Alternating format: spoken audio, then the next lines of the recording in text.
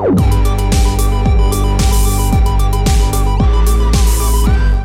is The Refuge Project. Welcome to The Refuge Project. The Refuge Project is a place that we can have meaningful conversation in a safe place. Yep. Meaningful. Yep. Meaningful today. Yep. Man, it's starting out rough. Yeah, we're your hosts. That's David. I'm James. We are starting out rough. Yeah. David texted me on the way over here. He said, "Hey, stuck by a train. Gonna be a little late." We get to his office. He looks like a hoarder. He's got I'm a love hoarder. yeah, it's just all this Valentine stuff from the love conference over the weekend. Which, by the way, congratulations on that. It all went off really good. Yeah, man. I think so. Well, congratulations to you. Like, Yeah. you came in and scooped up all the prizes. I told you I was going to. Where's the thing? Yeah. I've been saying it for a month. I said, if I go, I'm winning the cruise. Oh, man. Not only the cruise, but you got the massage for two. That's right. Although we ended up giving that to my brother. Okay. Figured, I got a cruise. Share the love. Share the love. Okay. Man. Well, that's so awesome. we're nice. That was Tara's idea, by the way. She's like, maybe we should give it to somebody. She's always the one, maybe we should give some stuff away. That's always her. That's never my first thought. My first thought is I was like, man, I got all this How stuff. can I sell this? Yeah, or something. I don't know. I was just going to use them both. But she said, maybe we should give it to somebody. I said, that's probably a good idea. We'll give it to... Steve and Carissa won the dinner cruise out of Kima. Oh, yeah. And they gave theirs away, too. They gave it away? Yeah, they gave it away, yeah. Jeez. So, did they win multiple things? No. They just don't like them. I don't know. He likes them because Steve and Chris is the one that come up with the giveaways. They just thought, Just feeling I guess since they were a part of the whole team that put this on, that they they didn't feel worthy or something. I don't know. I told them, should have kept it. I would have went with y'all. Yeah. Hey, I'll take a second cruise. Yeah. I'll take another one. So have you looked at cruises? I have looked at some. Okay. I think, so once at the end of that service, after we won it, there was like 4 different couples that came up to us and was like, hey, congrats. Hey, let us know when you're going because we might just come too. So anyway, I'll probably try to coordinate with some people and be like, hey, if y'all really want to come, that'd be cool. When we going? Yeah. And figure out a time. So I don't know. I looked at a few. What I'm probably going to do is book like a 5-day one and just pay the difference. Yeah. Because it'll only be like a couple $100. Yeah. So that's probably what we're going to end up doing. But that's cool. We'll see. Yeah, there's a cruise coming up in August that a bunch of pastors are going on. So yeah, I think we might hop on that one. So 5. It's going to preach to everybody. I don't know. I think listen. I hope not. Listen. I know that sounds terrible coming from a pastor or whatever. But come on, can we just go and fellowship? Yeah. And have a good time. Kind of like this podcast. It's just have a good time. Have some stuff out there for pastors to do that are not have to worry about ministry all the time. And is it actually like a pastor's cruise, or is it just like a bunch of pastors? Yeah, just there's this guy that's kind of leading us up that has a lot of connections from a bunch of pastors, and he's like, "Hey, we're going on this cruise." Gotcha. But I think that quite a few of his people he knows are going on it. Yeah. So, it's still gonna be a secular cruise. Nice. But we thought about doing the 3D Love Conference cruise. Oh my gosh. Yeah. Instead of doing it here, just get everybody together. But if we do that, what am I going to win at the end of the? You win coming home. I win. Yeah. So I don't know. I thought that was kind of interesting. A lot of people was like, "Why don't we just do that instead?" I'm just like, "Hey, I'm always down for vacation." I'm in. So, but yeah, it was a good time. Trey and Amanda came in on Friday night and did amazing.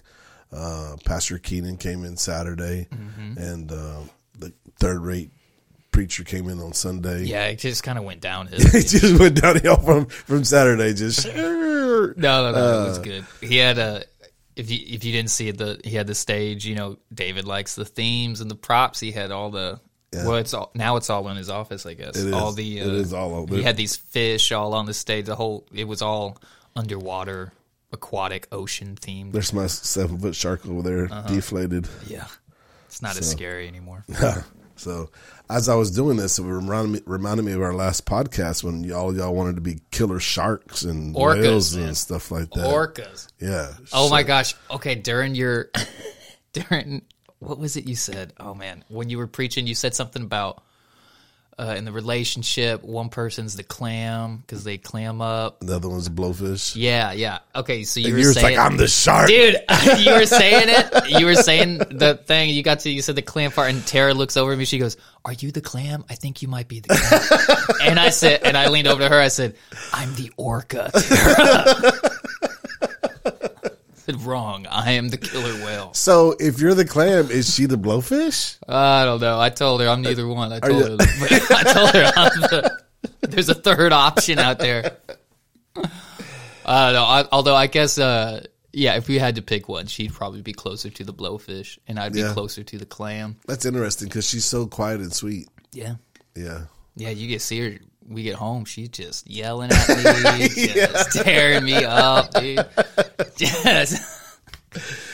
You know what's funny? I'm the clam too, probably. As big as my personality is most of the time, I'm the clam in the relationship. Because for me, I'd rather just not fight about stuff and just whatever. Yeah. Because I'm also the personality that like tomorrow I'm over it. You know, I don't hold anything like. Yeah. And that Sandra doesn't like that either. You know, because she's a female and she wants to talk it out and all that. I'm just like, why do I need to talk it out? I'm done with it. Like, I'm not even worried about it anymore, you know? I'm so happy. Tara is not the person to, let's talk about it. We should talk for a long time. She's not that at all. She is just as equally like, let's just get over this as good. me. When we first Which is got married, bro, fantastic. I would like, I'm done talking about this. And I would go to the next room and then like 5 minutes later, she comes in there. She's just, I just got to talk about something. And I'm Which like, is okay, I'm not talking about it no more. It's 4:00 in the morning, so I go to the next room, and then, so I'm rotating rooms in the house. I'm trying to get, so then I go lay down with the babies, and like, okay, she can't come in here because she'll wake the babies up, you know? She's like, Yeah, no, but you got it. I would, no. Now that's it's gonna be pretty the good. worst. You just trying to clam up. I mean, I'm just trying to clam She up, just man. poking you. She is. She was Just poking you. Trying to make me explode. Now, I think I would be closer to the clam because I'm similar to you in that I'm a little more outgoing and aggressive, I guess, with my personality. But if you bring that into some kind of discussion or a fight or something, it just gets vicious. So I don't want to. Yeah. I don't want to rip her head off. That's how it was. I was very explosive. I used to be the blowfish. Yeah. Very much so. I was when I was a teenager. Yeah. But, Well, when we first got married, I would just let anybody and everybody have that. But that was just that whole street mentality, coming in. But, yeah. But the Lord worked on me and really took all that aggressiveness. and now you're a dolphin, and Now now I'm a I dolphin. am King Orca. Just out here doing it. Oh. Devouring seals, doing it. My sister texted me the other day.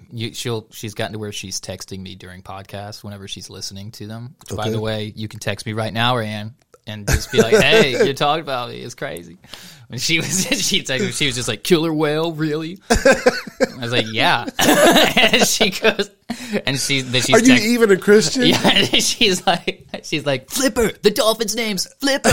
And I had to remember what the conversation was. That's the problem, Yeah. right? Because sometimes we But I talk did. so It much. took me a second, We but I got forget even what we were saying. Yeah. I heard a very popular podcast, and they were saying some stuff like that. They're like, we talk so much. She's texting me right now. Oh, that is so crazy. Okay, it's not about this. It's the But if it was, Flipper.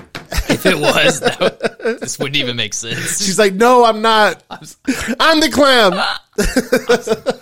I'm sorry, but That they don't even realize what they're saying, and most Yeah. of the time they're, just talking just to talk, just to fill airtime and stuff like that. So, well, I told you, that's not so much me. I get what I know what I'm saying, but the thing is, it won't come out till. I'm sorry. David just took a sip of some coffee and made a very silly face. that hurt. It was hot? Yes. Okay, I didn't know what. He was uncomfortable with that coffee. Yeah, that was tough. But anyway, what'll happen is people will, we'll record something on Tuesday. It'll come out Thursday, and then people will listen to that episode 2 weeks later. Yeah. And then they'll see me a week after that and make a comment about something I said for 1 minute in that episode that came out a month ago. Yeah. And be like, am I right? They'll be like, Flipper, am I right? And I'll be like, what? With no context, we didn't bring it up yet. Yeah. And I'll be like, what? And it'll take me.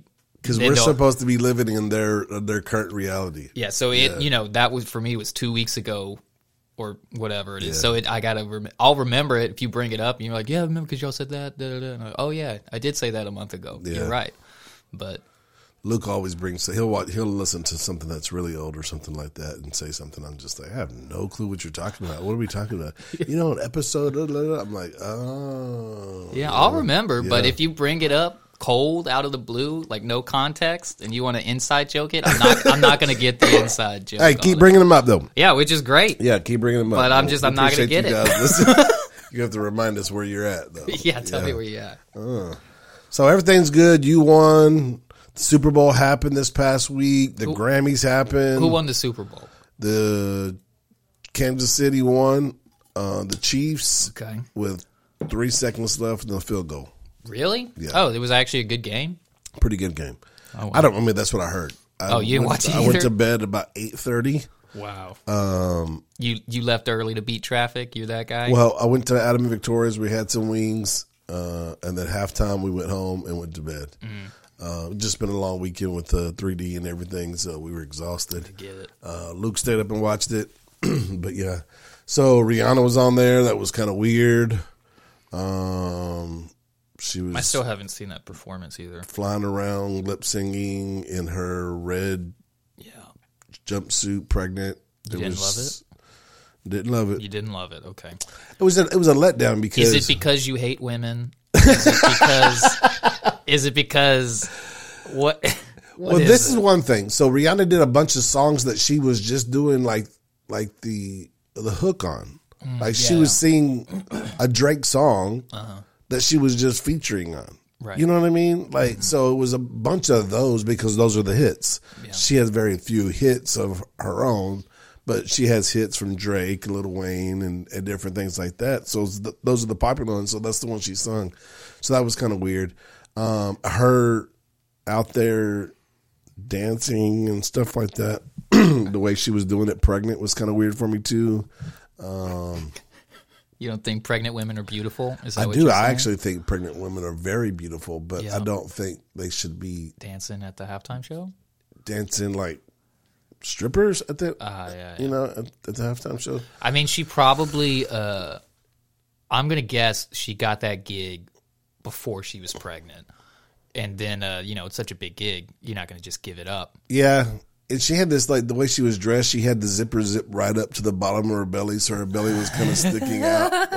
She was proud of that she was pregnant and all that, and I'm proud for her too, but. Oh my gosh. Okay. You seen those, people take these pregnancy photos? You seen these photos? This is a new fad, just kind of like gender reveal things are a new thing that people are getting into. Everybody's into these pregnancy photos now. And, goodness gracious.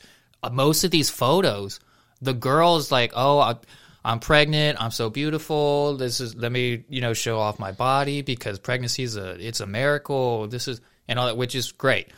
And then they'll just take off all their clothes. Oh no! And get these photos. So no, by the way, I have not seen these. Yeah, and it'll be like, I have not seen these, honey. I have not seen women naked. They'll be just like barely covered up at all, and just the head's back and the hair's flowing or whatever, and then in all these photos, and I'm just like, what is going on here? That's and crazy. then the girls just show them to all their girlfriends, and the girls go, "Oh my gosh, you're so beautiful," and I'm like, it's porn. This is not. Well, it's not porn, but it's they're not 100% naked, but they're barely covered up at all. Or they don't have a shirt on, but they're turned to the side, and so the belly's out. And it's just, I was like, what are you doing? Yeah. Just put some clothes on. Be beautiful. Let's celebrate. You're pregnant. That's great. Yeah. Can you do it with a shirt on? Do we have to? No, because like Goodness gracious, Tara showed me one of her friends. She was like, "Hey, what do you think of these photos?" And I was like, "What the heck is this? is this okay that I'm looking at it? What is your friend doing? Put some clothes on." And they take their pet. It's just, what are you doing? No. What are you trying to do? I haven't seen those. Can't I thought you you be meant like beautiful? the photos when they were taking when they first got pregnant, and then like 2 months later, and then 4 months. No, later. they're not like. I'm not talking. They get the husband, and they're out in the field of flowers, Yeah, and he's they're just holding her like, belly. "Hey, we're Yeah. pregnant," and it's crazy. No, I'm talking like they'll go to a photo shoot room. And then the girl will take off most of her clothes, and she'll get in some weird position that she's never been in before, put her hand behind her head or something. And then they take the photos, they put them in black and white, and they saturate it, and they're like, "Isn't this amazing?" I have a customer that part of his company, he's got a consulting company, but part of that consulting company is they take pictures of husband and wives, but like in a very risque. Not nude, but very risque, around pools or whatever. Yeah, all that type of stuff. So, and you like those? No, I don't know. Who are these photos for? Is what I'm saying. I guess for each other, but like, if I was a lady, I got pregnant. What am I going to do with those photos? But this is my you send them to your mom. You send them to your grandma. You saying, "Look at this! Isn't it amazing how I took my clothes off?" Okay, but if I have these passionate photos with my wife or whatever, why do I want to look at me? Yeah, that's weird. So I don't know. Anyway, what about the Grammys? Have you seen the Grammys? No. Have you heard about the Grammys? I heard about the Sam Smith thing. Yeah, who is Sam Smith? Do you know? He's the guy that said, "You say I'm crazy." You know this one? But you don't think I know what you've done. Keep going, I might get it. You call me baby. Here it is. You know I'm not the only one. That is so close to the song. We might get a strike. We might get a No, strike from YouTube. That one. That is so close. We might get a You know YouTube the song? strike. No. Well, I'm pretty sure I nailed it. So that was spot on Sam Smith right there. Okay. So he's a devil worshiper? He's not. No, he's just a loser trying to get attention. He's nothing. It's not even a big deal. It's really dumb and stupid. That's what I think. It's the same stuff that people have been doing for... Okay, first off, so everybody knows what we're talking about. He did something where he like put on... what was the name of the song? I have no idea. I haven't seen it. I just heard think about the song was called Unholy or something that's like what it that. was. That Yes. was like the theme. Yes. And I don't even know the song. But the whole theme, it was messing with those kind of ideas. And so... They choreographed his performance or whatever to be all these quote unholy. It was very red and fiery. So he's like got little plastic devil horns on and stuff. Anyway, I didn't even watch the thing, but that's what I heard. And so then all the articles are Sam Smith's going to turn our kids into devil worshippers. Yeah. That's what I was reading. It's all the same stuff, but that's the same stuff that's been going on since play Led Zeppelin backwards, and it's the same stuff. It comes out different artists every year or two. Well, it's like history shows that kids are going to be the one that's going to go against the current culture, the current political stuff, and all that. So.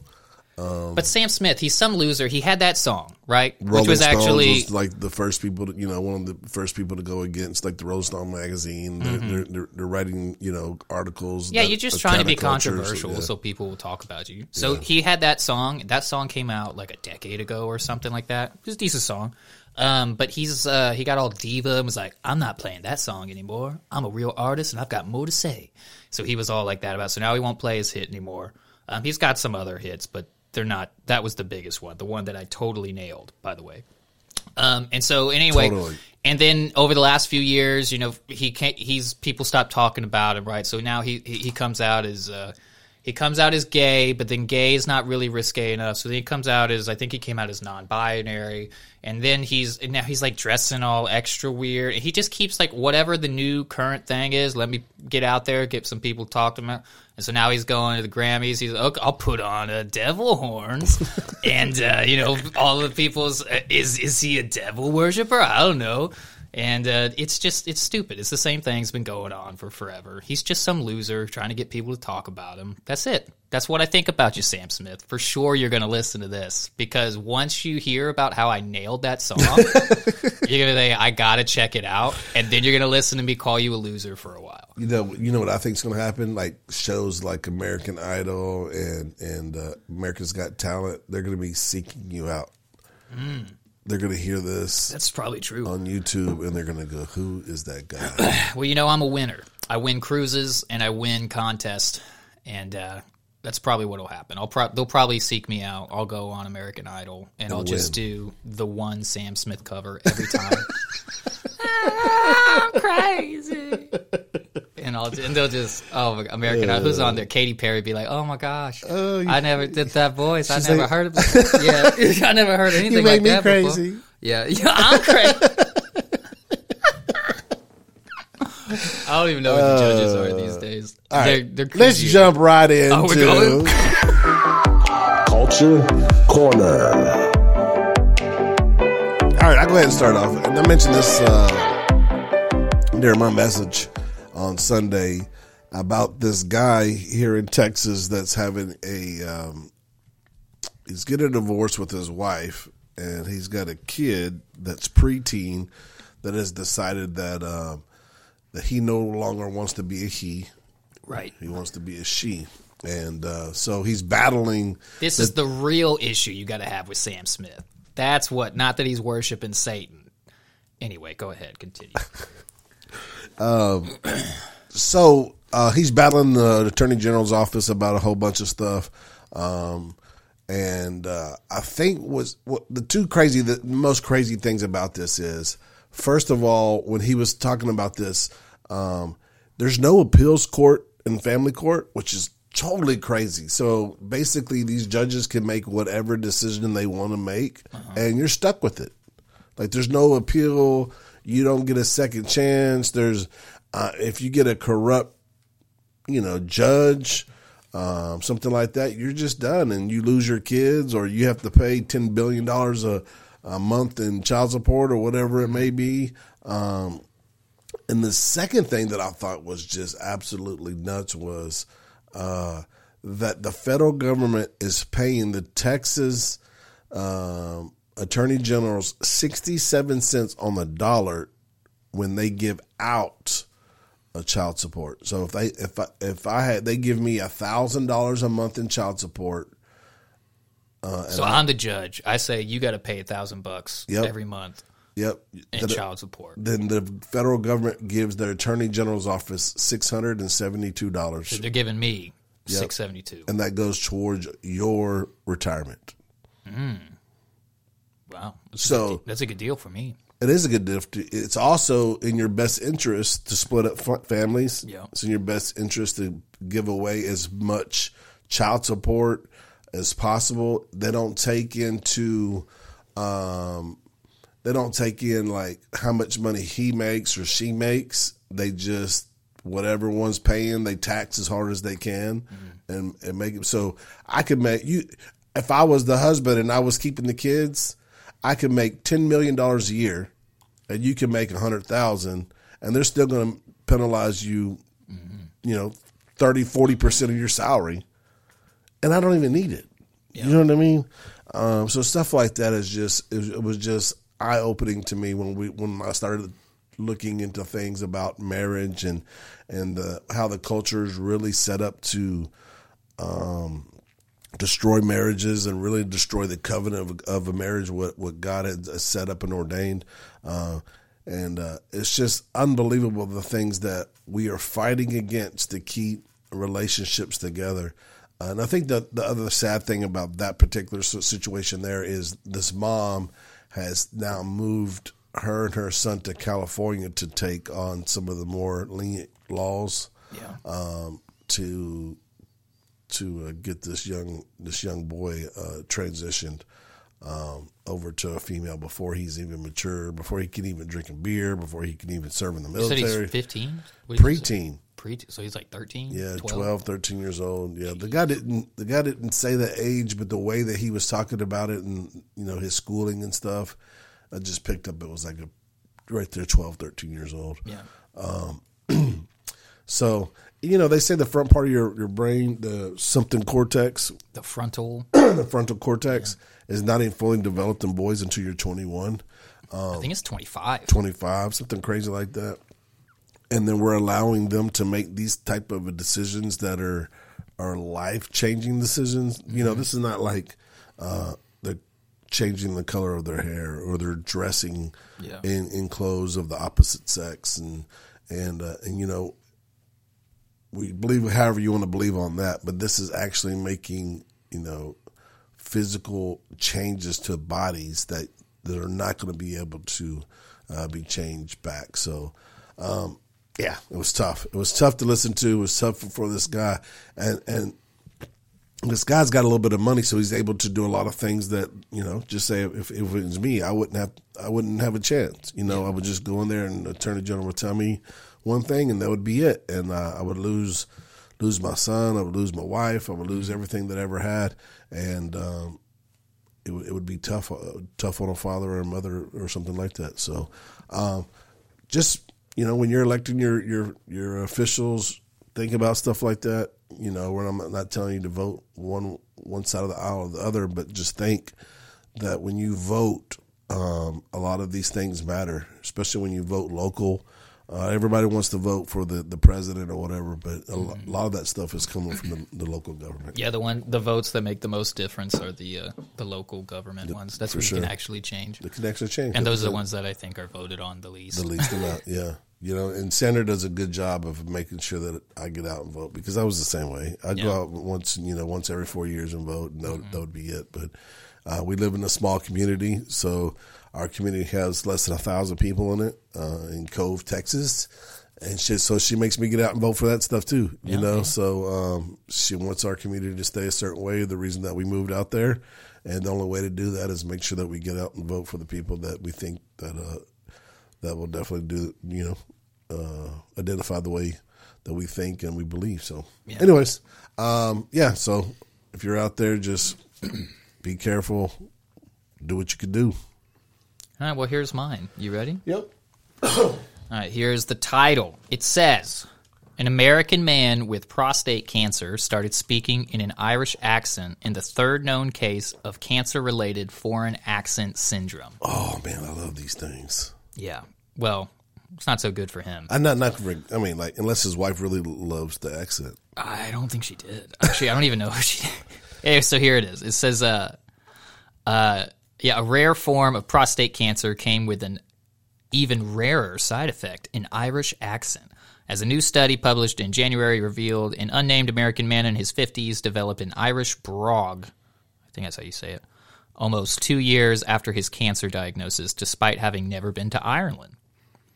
So the dude gets cancer, gets prostate cancer. A couple years later, he starts speaking with an Irish accent. And so... What if it was a good one? I don't know, man. They were very confused because he's never been to Ireland.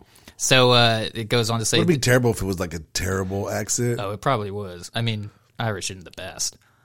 I mean, if you sound like McGregor, I mean...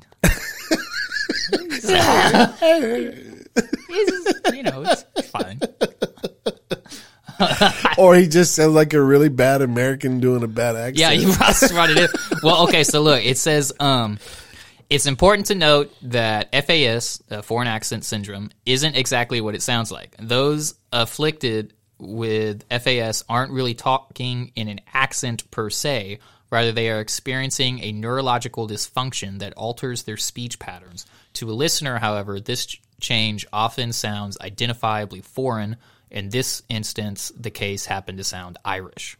So they don't technically start talking with a insert country here accent.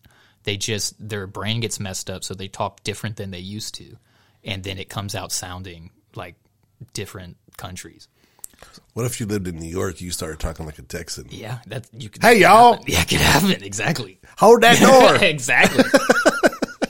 So they said apparently the way it happens is his body, he gets the cancer, and then his immune system starts attacking his body trying to get rid of the cancer, but it ends up messing up some part of his brain.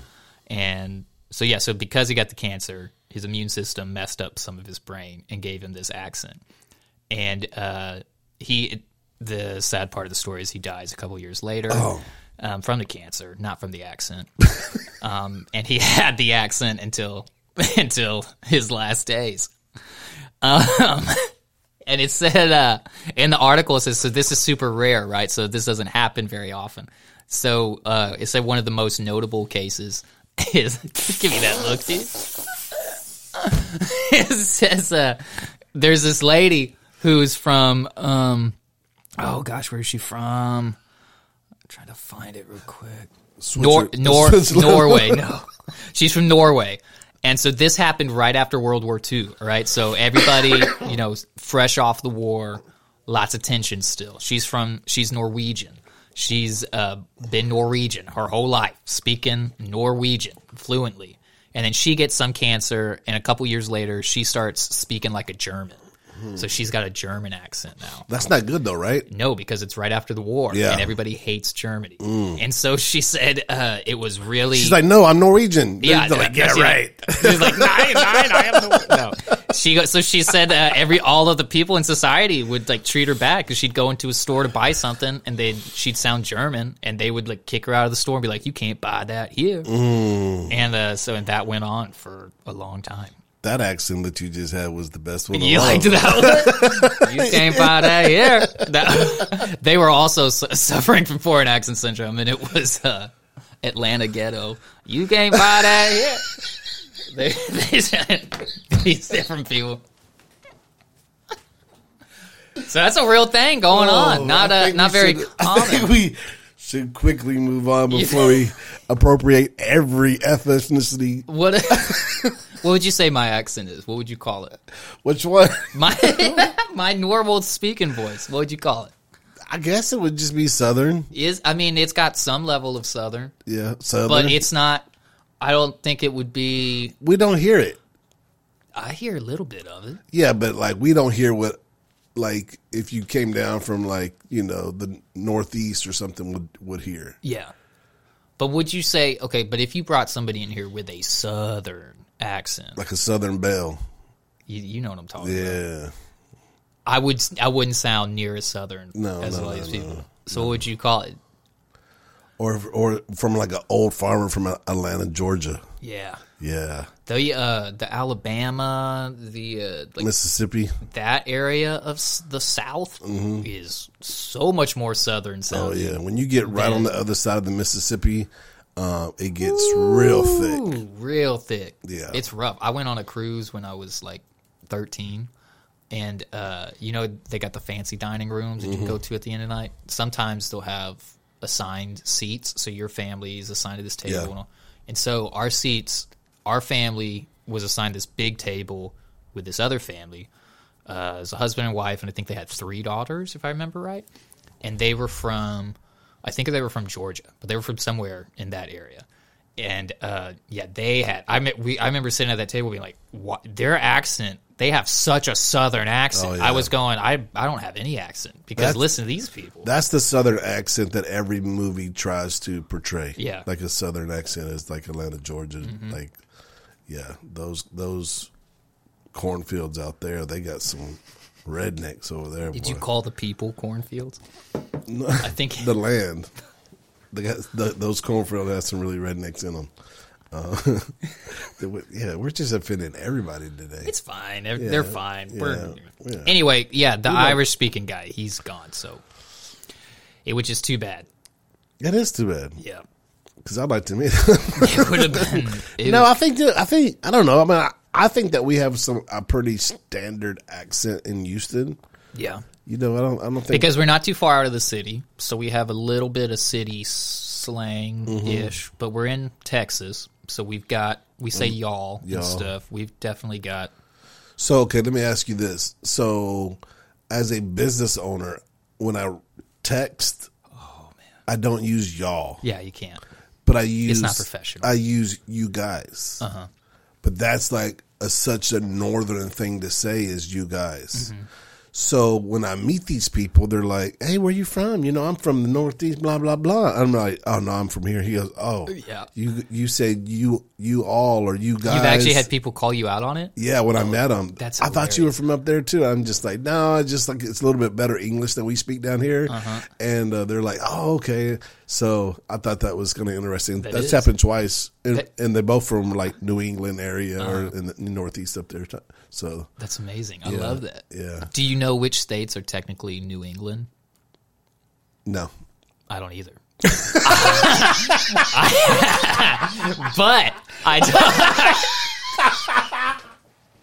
I thought you was about to break it down for me. no, because I forgot. Because one time I was serving some lady from, I think they were from Vermont or somewhere up in there, and I said something like, "Oh, y'all from the New England area," and they got real offended real quick because apparently that's a common mistake. Is nobody knows what is technically New England, and they broke it down for me. And they said, no, this is New England, this one.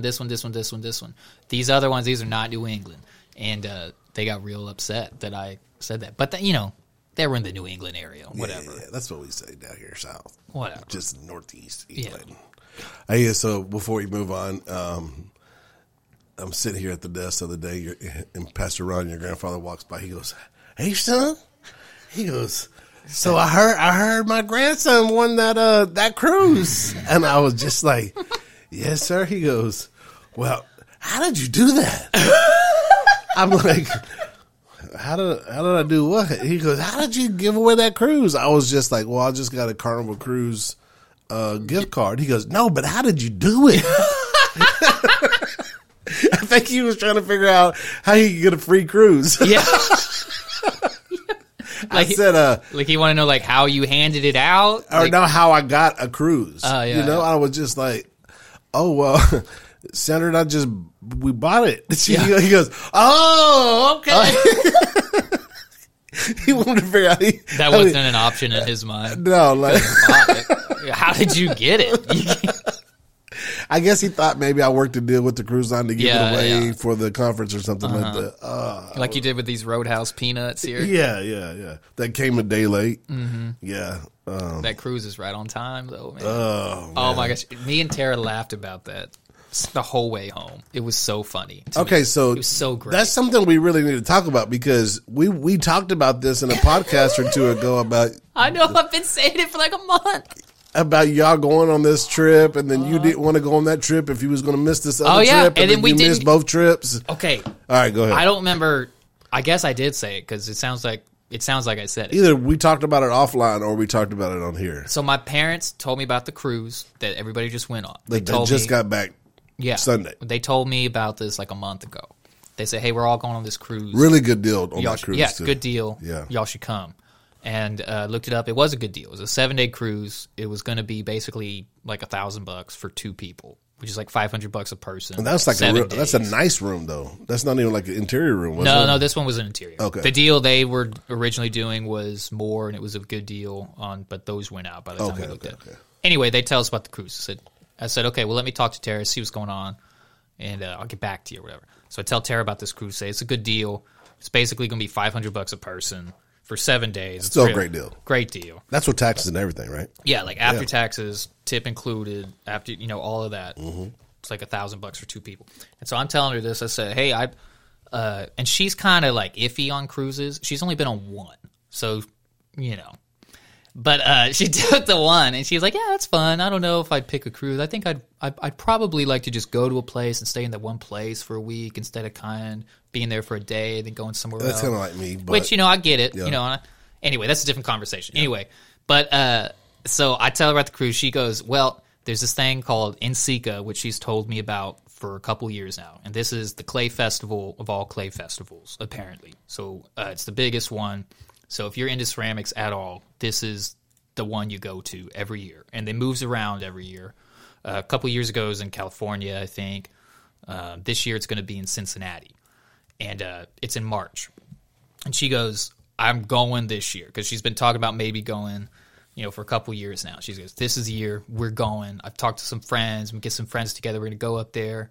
We'll rent out an Airbnb or something, so it'll be more affordable, blah, blah, blah, blah. We're going this year in March. And so I tell her about the cruise, said it's in February. And she goes, well, I'm definitely going to NSECA this year. And I know, $500 a person is a great deal, but that's still going to be kind of a lot because I'm definitely going on this trip to the Clay Festival in Cincinnati, like a month later. And I said that, but she hasn't planned anything. She ain't booked nothing. All she's done is texted her friends that said they're interested. And this has happened before where she's told me about, I'm talking to my friends, we're going to do this thing, and then it doesn't happen because the friends don't do anything. And next thing you know, it's a week before they're supposed to do the thing, and nobody's booked anything. Mm-hmm. And I can't. You know what I mean? It doesn't get planned out. Yeah. And so she'll tell me about this stuff, and I'll just be like, okay, well, let me know. And it doesn't happen. So I'm thinking this is probably going to happen with this NSECA thing in Cincinnati. And so I tell her, I say, hey, it's totally cool if you want to go to Ohio instead of take the cruise. I'm totally in with that. Because I told her I'd go, I probably wouldn't go to the festival, but I'd hang out during the day and we could hang out at night, whatever. I don't think I've ever been to Cincinnati. Be fun, right? And so I said, it's totally cool if you want to take that trip instead of the cruise. I said, but this is what I don't want to happen. Because I'd like to go on the cruise if we're not taking the other trip. And I said, what I don't want to happen is us say, hey, we're not going on the cruise because we're going to do this trip in March, and we don't think we can do both trips. And then nothing gets done for the March trip, and then we end up not going on either one of them. I said, that's what I don't want to happen. And long story short, that's exactly what happened. And so I was kind of annoyed by it. I didn't really care. It wasn't that big a deal. But I was like, this is what I don't want to happen. She said, absolutely, I'm going to start calling people. And that's exactly what happened. So that's why it's even better that we just won this cruise. Because she goes, man, you wanted to take a cruise, and now you just giving a cruise. Said, that's right, Tara. That's how it goes. We're gonna go on a cruise now. So now we got one, so it's gonna be great. But the whole ride home, we'd be talking about whatever, and then one of us would just start laughing and be like, I can't believe we just won that cruise. We've been joking about how we're gonna win for forever. That was funny, man. And then we talk about when you said that, when you said it was us, I was just like, you gotta be kidding me. I know everybody was. You gotta be kidding me. That's what I'm saying. It's so great. What did you win last time? I won like 3 different things. We won that book. Yeah. I think we won some shirts, but we won some kind of gift cards. I think we won one of the dinner date night movie things. Okay. I think we won one of those. And we won another thing. I thought you won like one of the bigger ones too. We did. Yeah, I can't remember what it was. It was some kind of gift card for something. Yeah. Though. I can't remember what it was though. But yeah, we won like 3 things that time. It was like every other prize. It was like, that's me. Oh, and then when you started winning again, I was just like, oh my goodness, this guy. Caesar came up to me after the service. He goes, he goes, I know I talked to you, years ago about maybe doing a Sunday school class, like leading a class or something. And you said, no, I don't think that's my calling. And, I agree still, but I think you might be a prophet, man, because you've been saying you're going to win that cruise for weeks. I said, yeah, dude. That's funny. I said, that's fine with me. I'll just keep winning cruises in the name of Jesus. I said, that's fine. You keep gambling in church? I'll just keep. Hey, I didn't have to pay for the ticket. It's fine. Oh, man. Yeah, I was pumped about it. Yeah, that was cool. All right, so in the spirit of Valentine's Day time you hear this will be a couple days ago, but people will be celebrating this weekend. Mm-hmm. We celebrated ours yesterday, and some people did it the weekend before when we did our 3D Love Conference. So all you like holy Christians, hold on to your seatbelts because I'm about to play Justin Bieber and Chance the Rapper, Holy.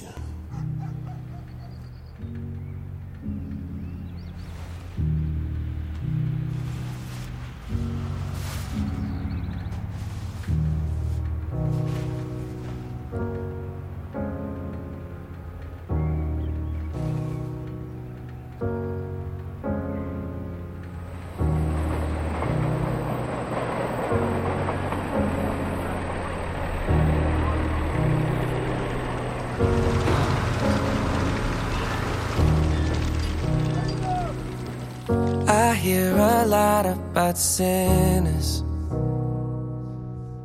don't think that I'll be a saint, but I might go down to the river. 'Cause the way that the sky opens up when we touch it, it's making me say that the way you hold me, hold me, hold me, hold me, hold me, feels so holy, holy, holy, holy, holy. Oh God, running to the altar like a track star, can't wait another second. 'Cause the way you hold me, hold me, hold me, hold me, hold me, feels so holy.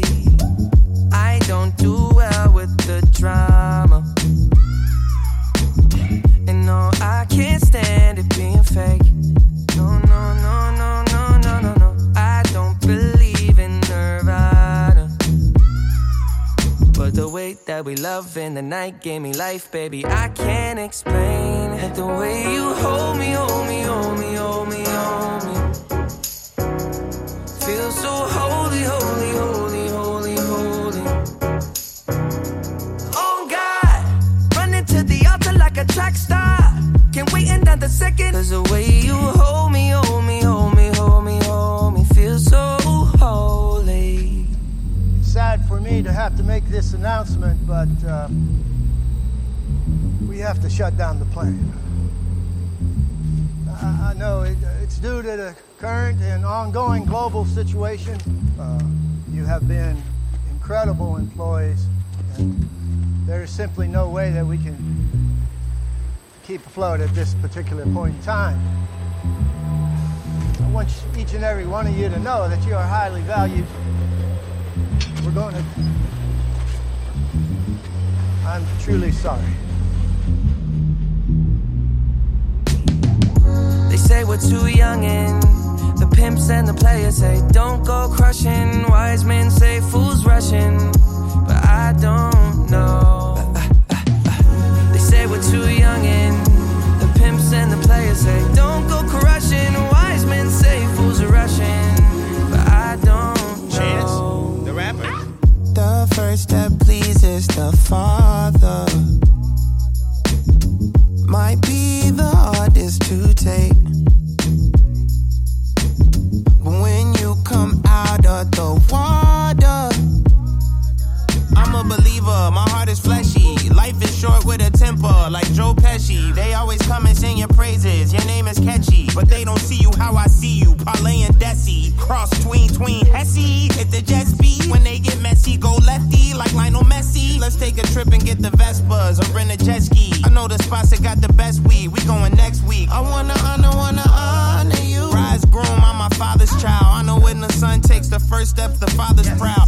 If you make it to the water, he'll part the clouds. I know he made you a snack like Oscar Proud. Suffer it to be, so now gotta clean it up. Formalize the union and communion he could trust. I know I ain't leaving you like I know he ain't leaving us. I know we believe in God and I know God believes in us. you hold me, hold me, hold me, hold me. Hey, you folks all right? Yeah, we're good. We're good. Where you guys heading? We don't really know. So that that's Holy, Justin Bieber and Chance the Rapper. So is that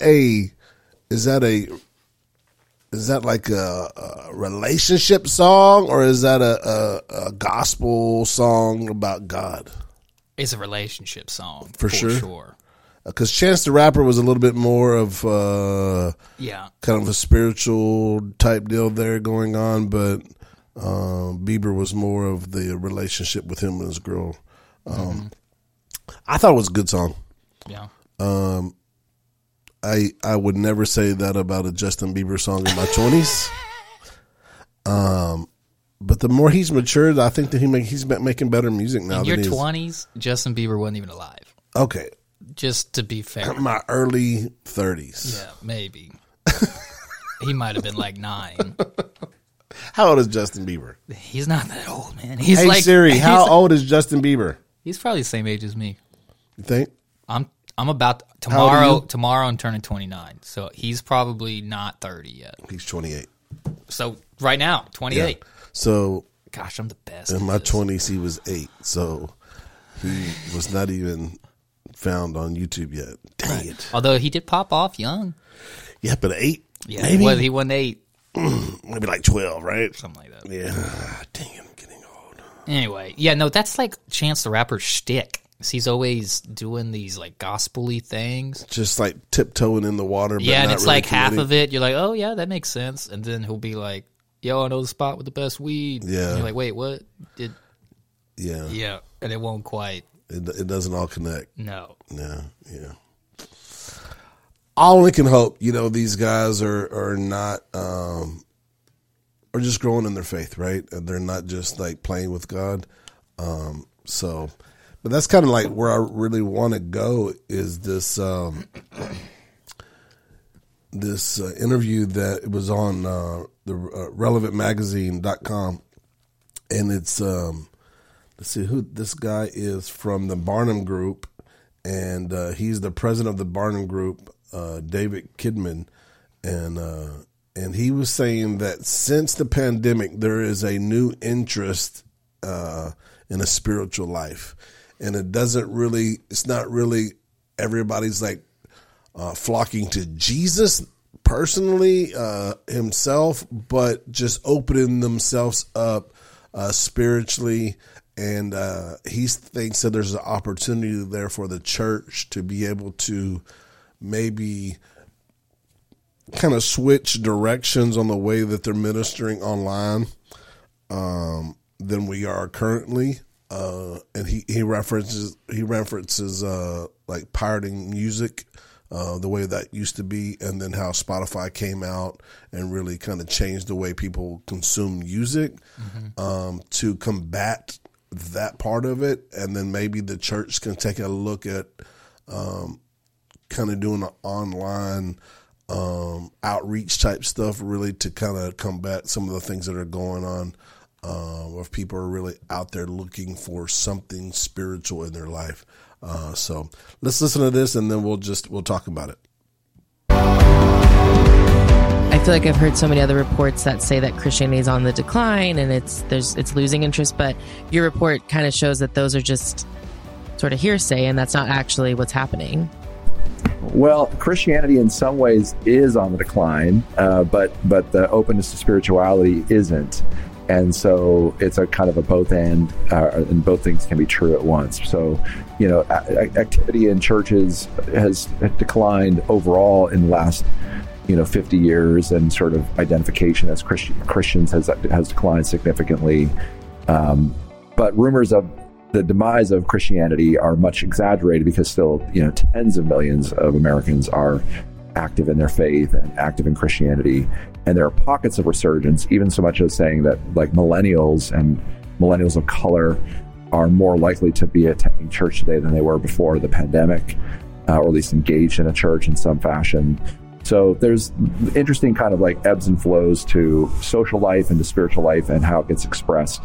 And we're in, I think, like a very open moment where people are more open to God than we probably could have expected of them, but they're also they're dealing with a lot of questions, and there's some still residual resentment and hurt that comes from many people towards the church, and so we have to kind of take all that into account.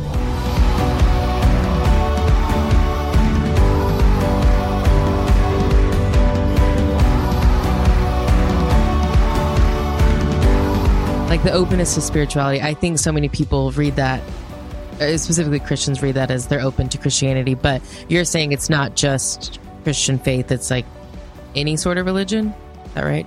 Yeah, and remember that Americans, appetite for deep things is really not very deep.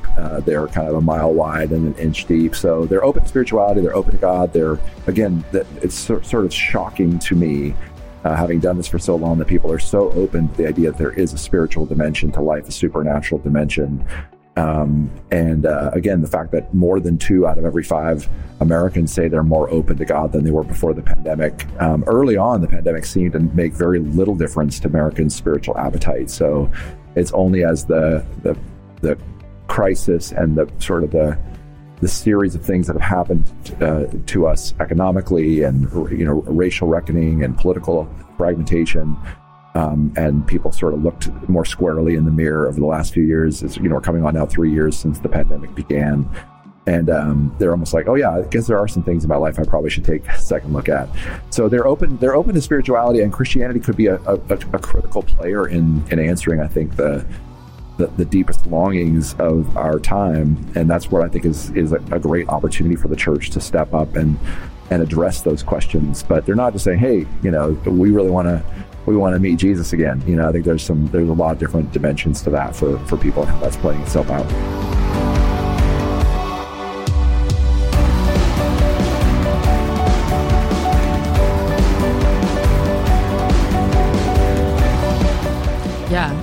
I feel like I've noticed that too, that it's not that people want to just hear about the Bible, but like you said, like they want it to apply to their life in like a very tangible way. And I think underneath the surface of that too, there's good, healthy questions around what does it mean to be a member of the church? Like, why does the church still matter? And what does it mean to be, after COVID, especially with all the hybrid or online worship, or, I actually think we are, embodied physical people in the physical connection and community. If we are physically well enough to do that is important. But I also think that the church prior to COVID was unrealistic about the notion of what people were doing online, that there's a sort of, it's a big word, but a pedagogical revolution happening in our midst. How people learn, how they think about, what they know, how they know it. And this is a little theory I have that, just like music piracy 15, 20 years ago changed the way people accessed music, and finally enterprise and business had to come up with new systems to distribute music. So we've had streaming, and obviously iTunes sort of revolutionized the idea that you could purchase even on a song by song basis, rather than on an album basis, and so there were business solutions to the notion of music piracy. But I think we're going through a period of what I call learning piracy, that people can learn what they want, when they want, at a price they want, all of which is essentially for free. I mean, you can learn, you can get a PhD in anything really if you just were intent enough. And people who are autodidacts, self learners, it's the heyday for that, because you can just go down any rabbit hole on any topic. And I think our digital age is now mediating knowledge. It's telling us what to learn. It's like the algorithms are picking the things that they think we're interested in, and they're going to be far more accurate to our interests and our sensibilities than the church could ever be. But the Holy Spirit is actually a far more powerful algorithm. It's like it actually knows us at the deepest level, not just what we want, but also what we need.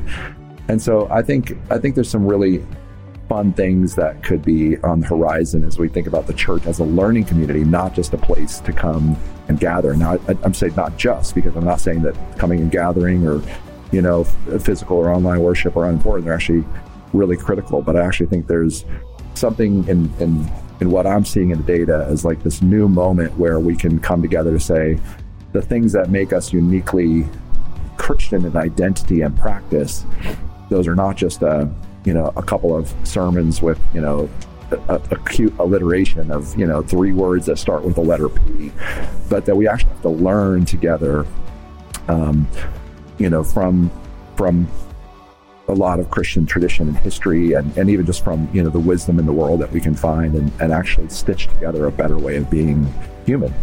And so I think that we're in an interesting era of learning piracy, where I wonder how we can make sense of the way we should live as Christians in a powerful, deep way that is not anti algorithms, because I think there's some beautiful things we can learn online, but actually is pro Jesus being through and through at the center of all of the things that we learn, and the way we live our lives and orient our aspirations.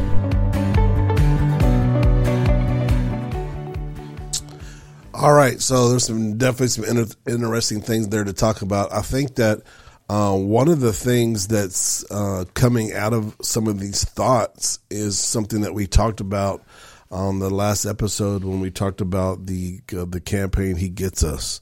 And so that's launched. I don't know if you watched the Super Bowl or not, but there was multiple commercials on the Super Bowl about He Gets Us and reintroducing Jesus back to this culture, because there is a draw back to a spiritual relationship, not necessarily like he was talking about Jesus, but a draw there. And anytime there's a draw there, there's an opportunity for the church. And one thing the church doesn't do well is capitalize on current opportunities. We seem like we're just a little bit behind. And I think that's, with He Gets Us and that campaign, they're kind of leading, some things there that the church has not normally been able to do.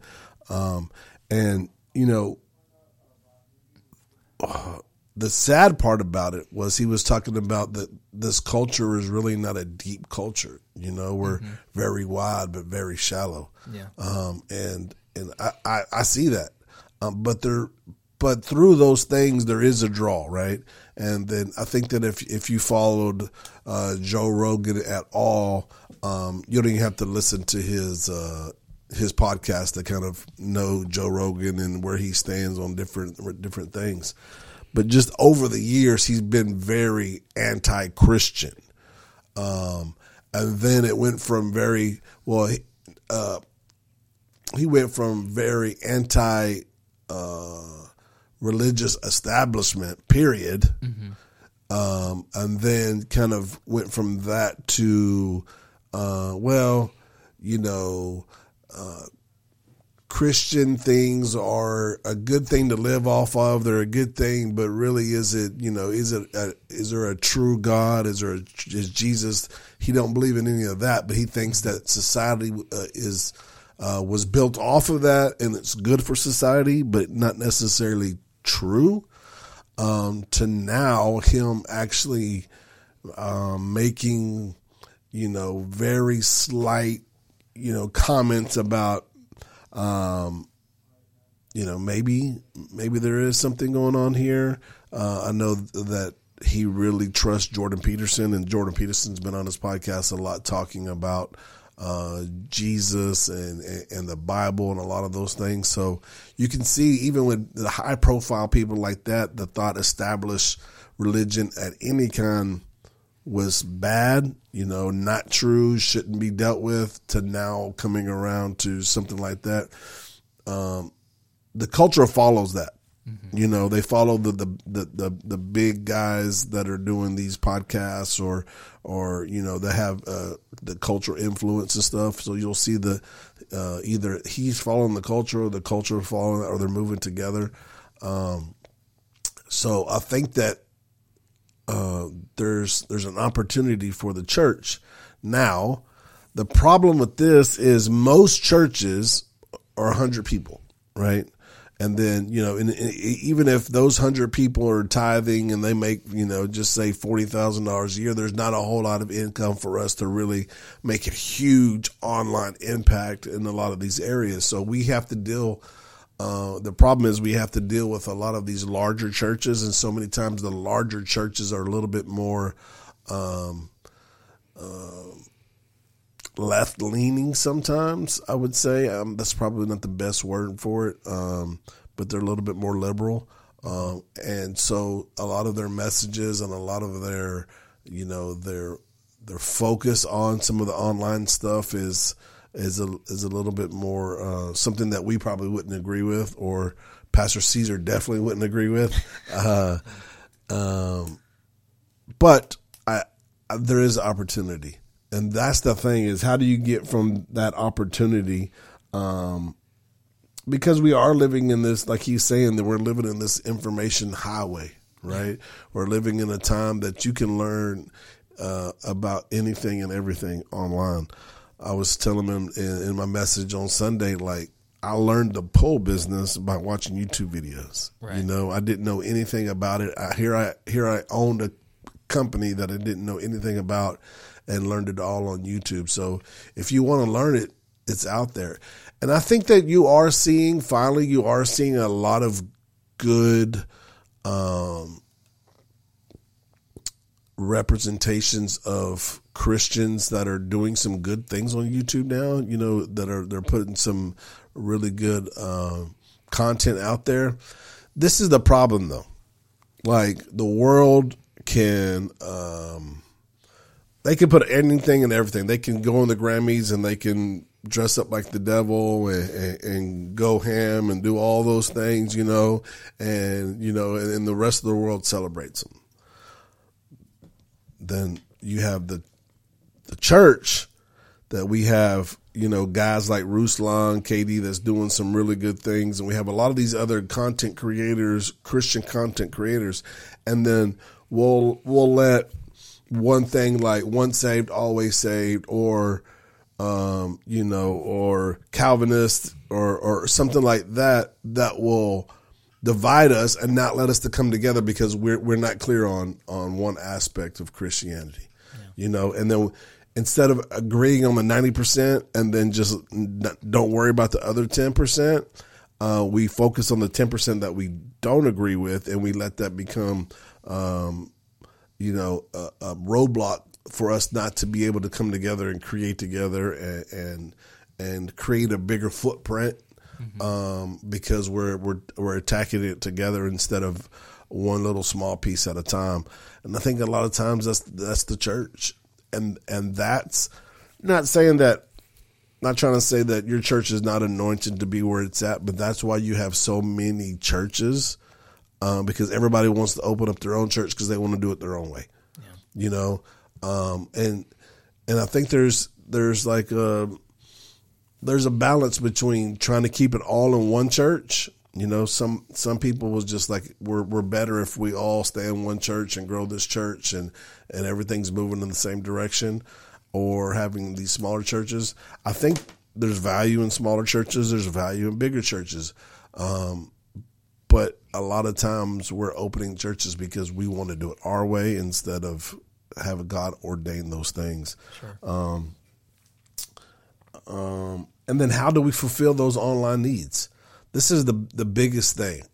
So we struggled with this after COVID in our church, is trying to get the people back, right? So a lot of these people left because of COVID. We shut the church down. We had these issues, you know, worldwide. And now, how do we get them back? Mm-hmm. So a lot of churches have shut their online presence down. They've quit live streaming. They've stopped, you know, doing a lot of the social media stuff to try to get them back in the church. My understanding is they're just going to flip the channel. Yeah. You know, if they're not coming back, it's because there's some type of fear that's going on. There's some type of, you know, maybe there is some medical stuff that they're scared of. I know we have a faithful member of our church that hasn't been back. He almost died and was in a coma for weeks with COVID, and he's just not coming out of his house, you know, and it's a sad deal. But you know, he's 90 years old, you know, so I understand. But there's so much stuff out there that if we stop online presence, they're just going to change the channel. Mm-hmm. You know, they're going to find the next guy, that's doing it well, you know, and there's a lot of churches that are doing online ministry well. Yeah. So I think that's the challenge of the church right now, is how do we do this? And there's companies out there that will help. You know, I don't want to name any names because I'm going to talk a little bit bad about them, but I understand too. So there's, you mean help like market your church? Marketing, yeah, like church market companies. Okay. Which is great, right? I mean, it's great that some of these Christian people have these marketing backgrounds, have now tried to parlay that over into the Christian side. But like, we can't hire a marketing company in our church. Like, we can't afford that. Yeah. You know what I mean? Now, would we benefit from it? Yes. And it's easy for me to say that we can't afford it, because would it benefit us and would it bring more income in, so we could do more outreaches and we could do more online, have a bigger online presence, probably. Yeah. But when you have to pick of like hiring a marketing company to market your church to fulfill that online footprint, or you could help a single mom that's struggling pay her bills or put food in her cabinet. That's the thing that, you know, churches these days are having to deal with, you know? And I think that, that those marketing companies are great, but they cost money. And I understand, like they can't do it for free. They have to pay their bills too. Yeah. So it's just one of those things that most churches can't. And I know a lot of them have tried to structure them around number of people in your church, you know, and they've tried to do a good job with that, which helps. But with times like this, where marketing would be the best thing that we could do, but it's times like this that it's the things that you can't afford the most, right? Because giving's down, you know, all across all denominations right now, because people are not coming in, people are not working, different things like that. So people are not giving. So these are all the problems. Yeah. The answers are the difficult part to come up with, right? I mean, I guess so. I think like, especially with like paying for marketing or something like that. I mean, just like we said, I think he said it on the podcast too, like if you want to learn something, you can learn it online pretty much for free these days. Yeah. You just said you bought a pool business and then learned it all yourself on YouTube. Right. You know, if the church was like, we got to figure out marketing, that's what has to happen. There's no reason that you couldn't just have somebody take some online classes, watch some YouTube videos or whatever, and figure it out yourself. Yeah. I think it's just, you know, with everything, I just think you always got to say, you know, what is God's path for us? What is His will for us? What does He want us to do? If He wants you to focus on marketing, then He'll figure out a way for you, you know? And maybe that's hiring a company. He'll provide the money then. Maybe it's you doing it yourself. It's like we always talk about here, you know, people come into the offices with an idea for something, and we're just like, okay, cool, you should do that. Right. And I think we need more of that. I do like that on the video he was talking about like, you know, times are changing, and he was comparing it to streaming revolutionizing stuff, and he was talking about like trying to adapt to that. I love that attitude a lot more than things are changing, how are we gonna keep up, things are changing, therefore it's bad. Right. I like the attitude a lot more of things are changing, okay, so let's adapt, let's figure it out. You know, I don't like the idea of like fighting against the change and trying to hold on to the way things were. I mean, I think there's a time and a place for that, but most of the time things are changing, you know, figure it out, adjust, adapt, and overcome, all that kind of stuff. And the church is always like weird about that, right? Yeah, they're always weird because, you know, the church, I think inherently it's a traditional thing. So you want to stay the same to a certain extent, because that's just like part of its identity is we have these beliefs, we got to stick to it, which is good. You know, you should stick to the beliefs. These are the 10 Commandments. There's a reason they're there. Yeah. This is what we're going to uphold. But so you need some level of this is what we do. We're going to keep doing this. But obviously, you still got to be able to. But it's this for me, okay? Like if you know you don't want let's just talk about like some of the crazy things that people don't want in their church, like moving lights and smoke. Okay, that's been the thing in church forever, right? Oh, you know, if you bring smoke in, the devil's coming in with it. David had some smoke. I did have some smoke. He had some haze at the conference. It was kind of nice. But what if we took that same outlook about, okay, so we're going to just do it just like the disciples done it. Okay, we're going to put sandals on, and we're going to walk, to the other side of the country. But we have cars and buses and planes now. No. So we're just like, no. Traditionally, they had sandals and they're going to walk, and that's the way we're going to do it because that's the way they used to. Well, I mean, you're basically just the Amish people then. Yeah. Right. And how much more ministry could you get done because you use the technology that God provided and inspired in people, you know? And I think that a lot of time that the church gets hung up for it. I think that the biggest thing is connecting the online presence to the body. Mm-hmm. Like that's the big thing. Like who are you out there? Who are you? Username, whatever, you know, in YouTube or Instagram. Like who is that, and how do we get them connected to the body? And I think it's great that you're listening every week and you're being fed and all those things. But like, what's going on Monday through Saturday in your life, and is anybody there to, you know, holding you accountable and feeding you in a deeper level and being there for you when you go through crisis and all those things? I think that's the gap that needs to be filled, you know. And can you do that just online? And maybe you can. I mean, maybe you could set up a meta church.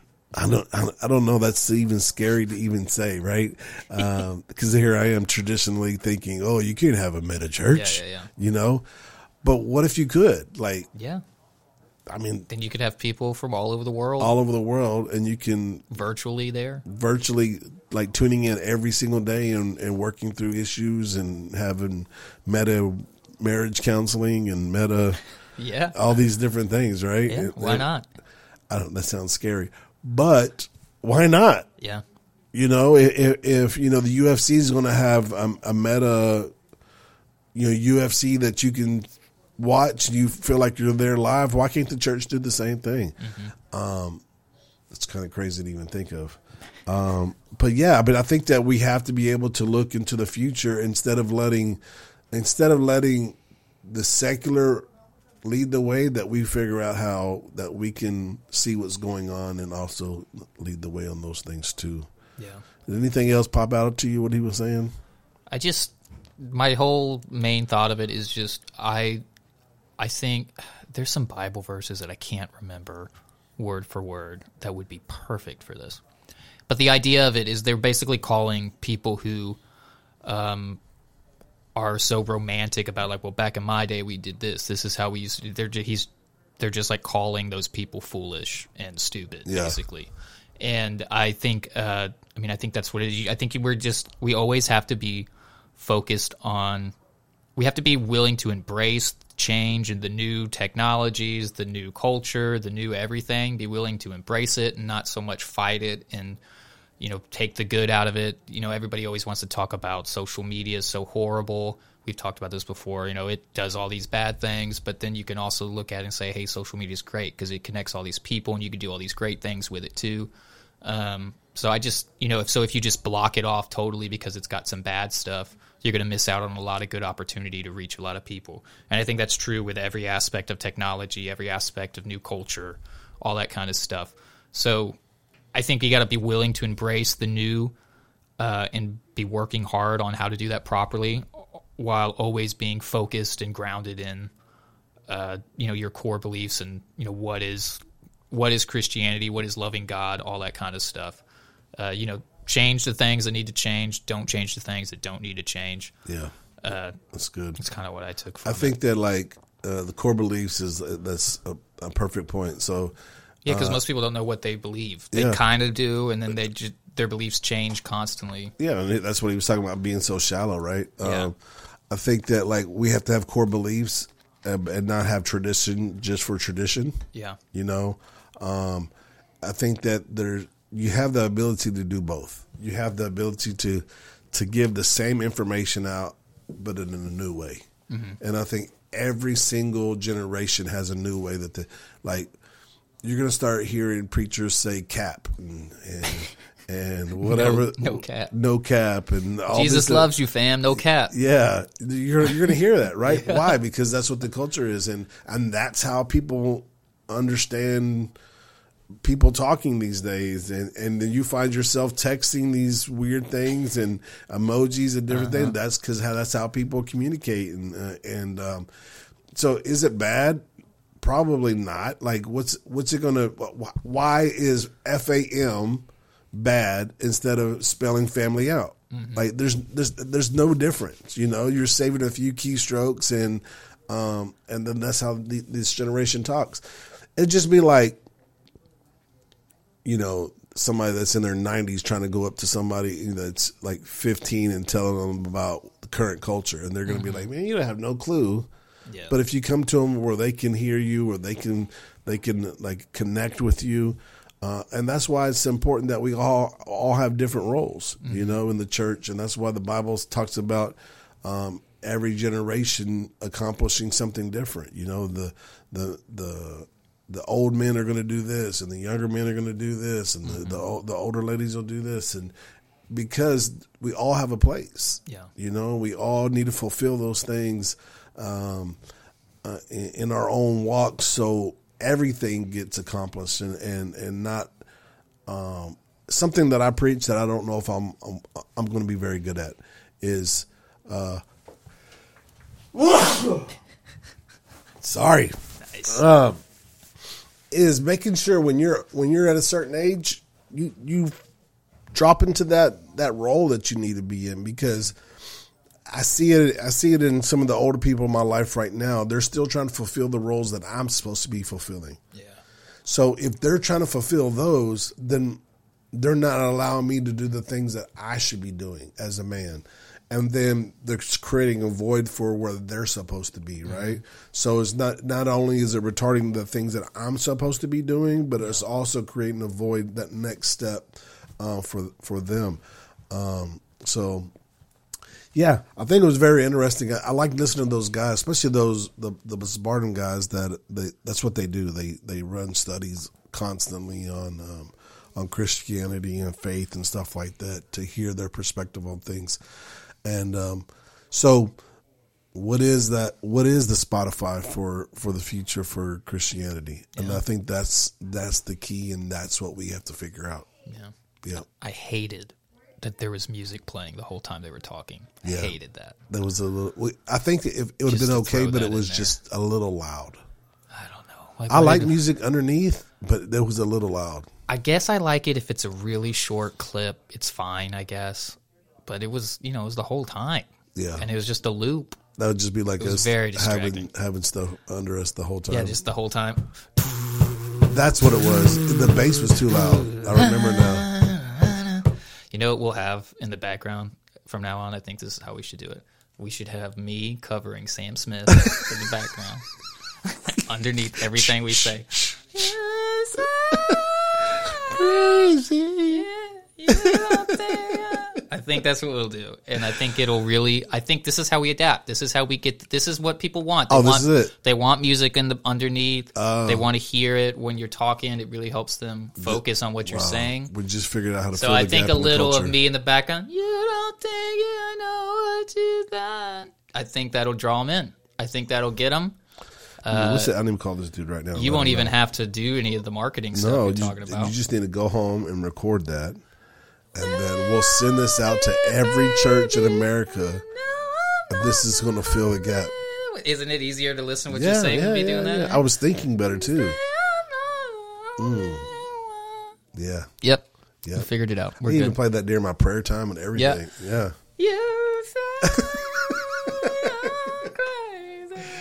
All right, guys. Thanks for listening. We love you.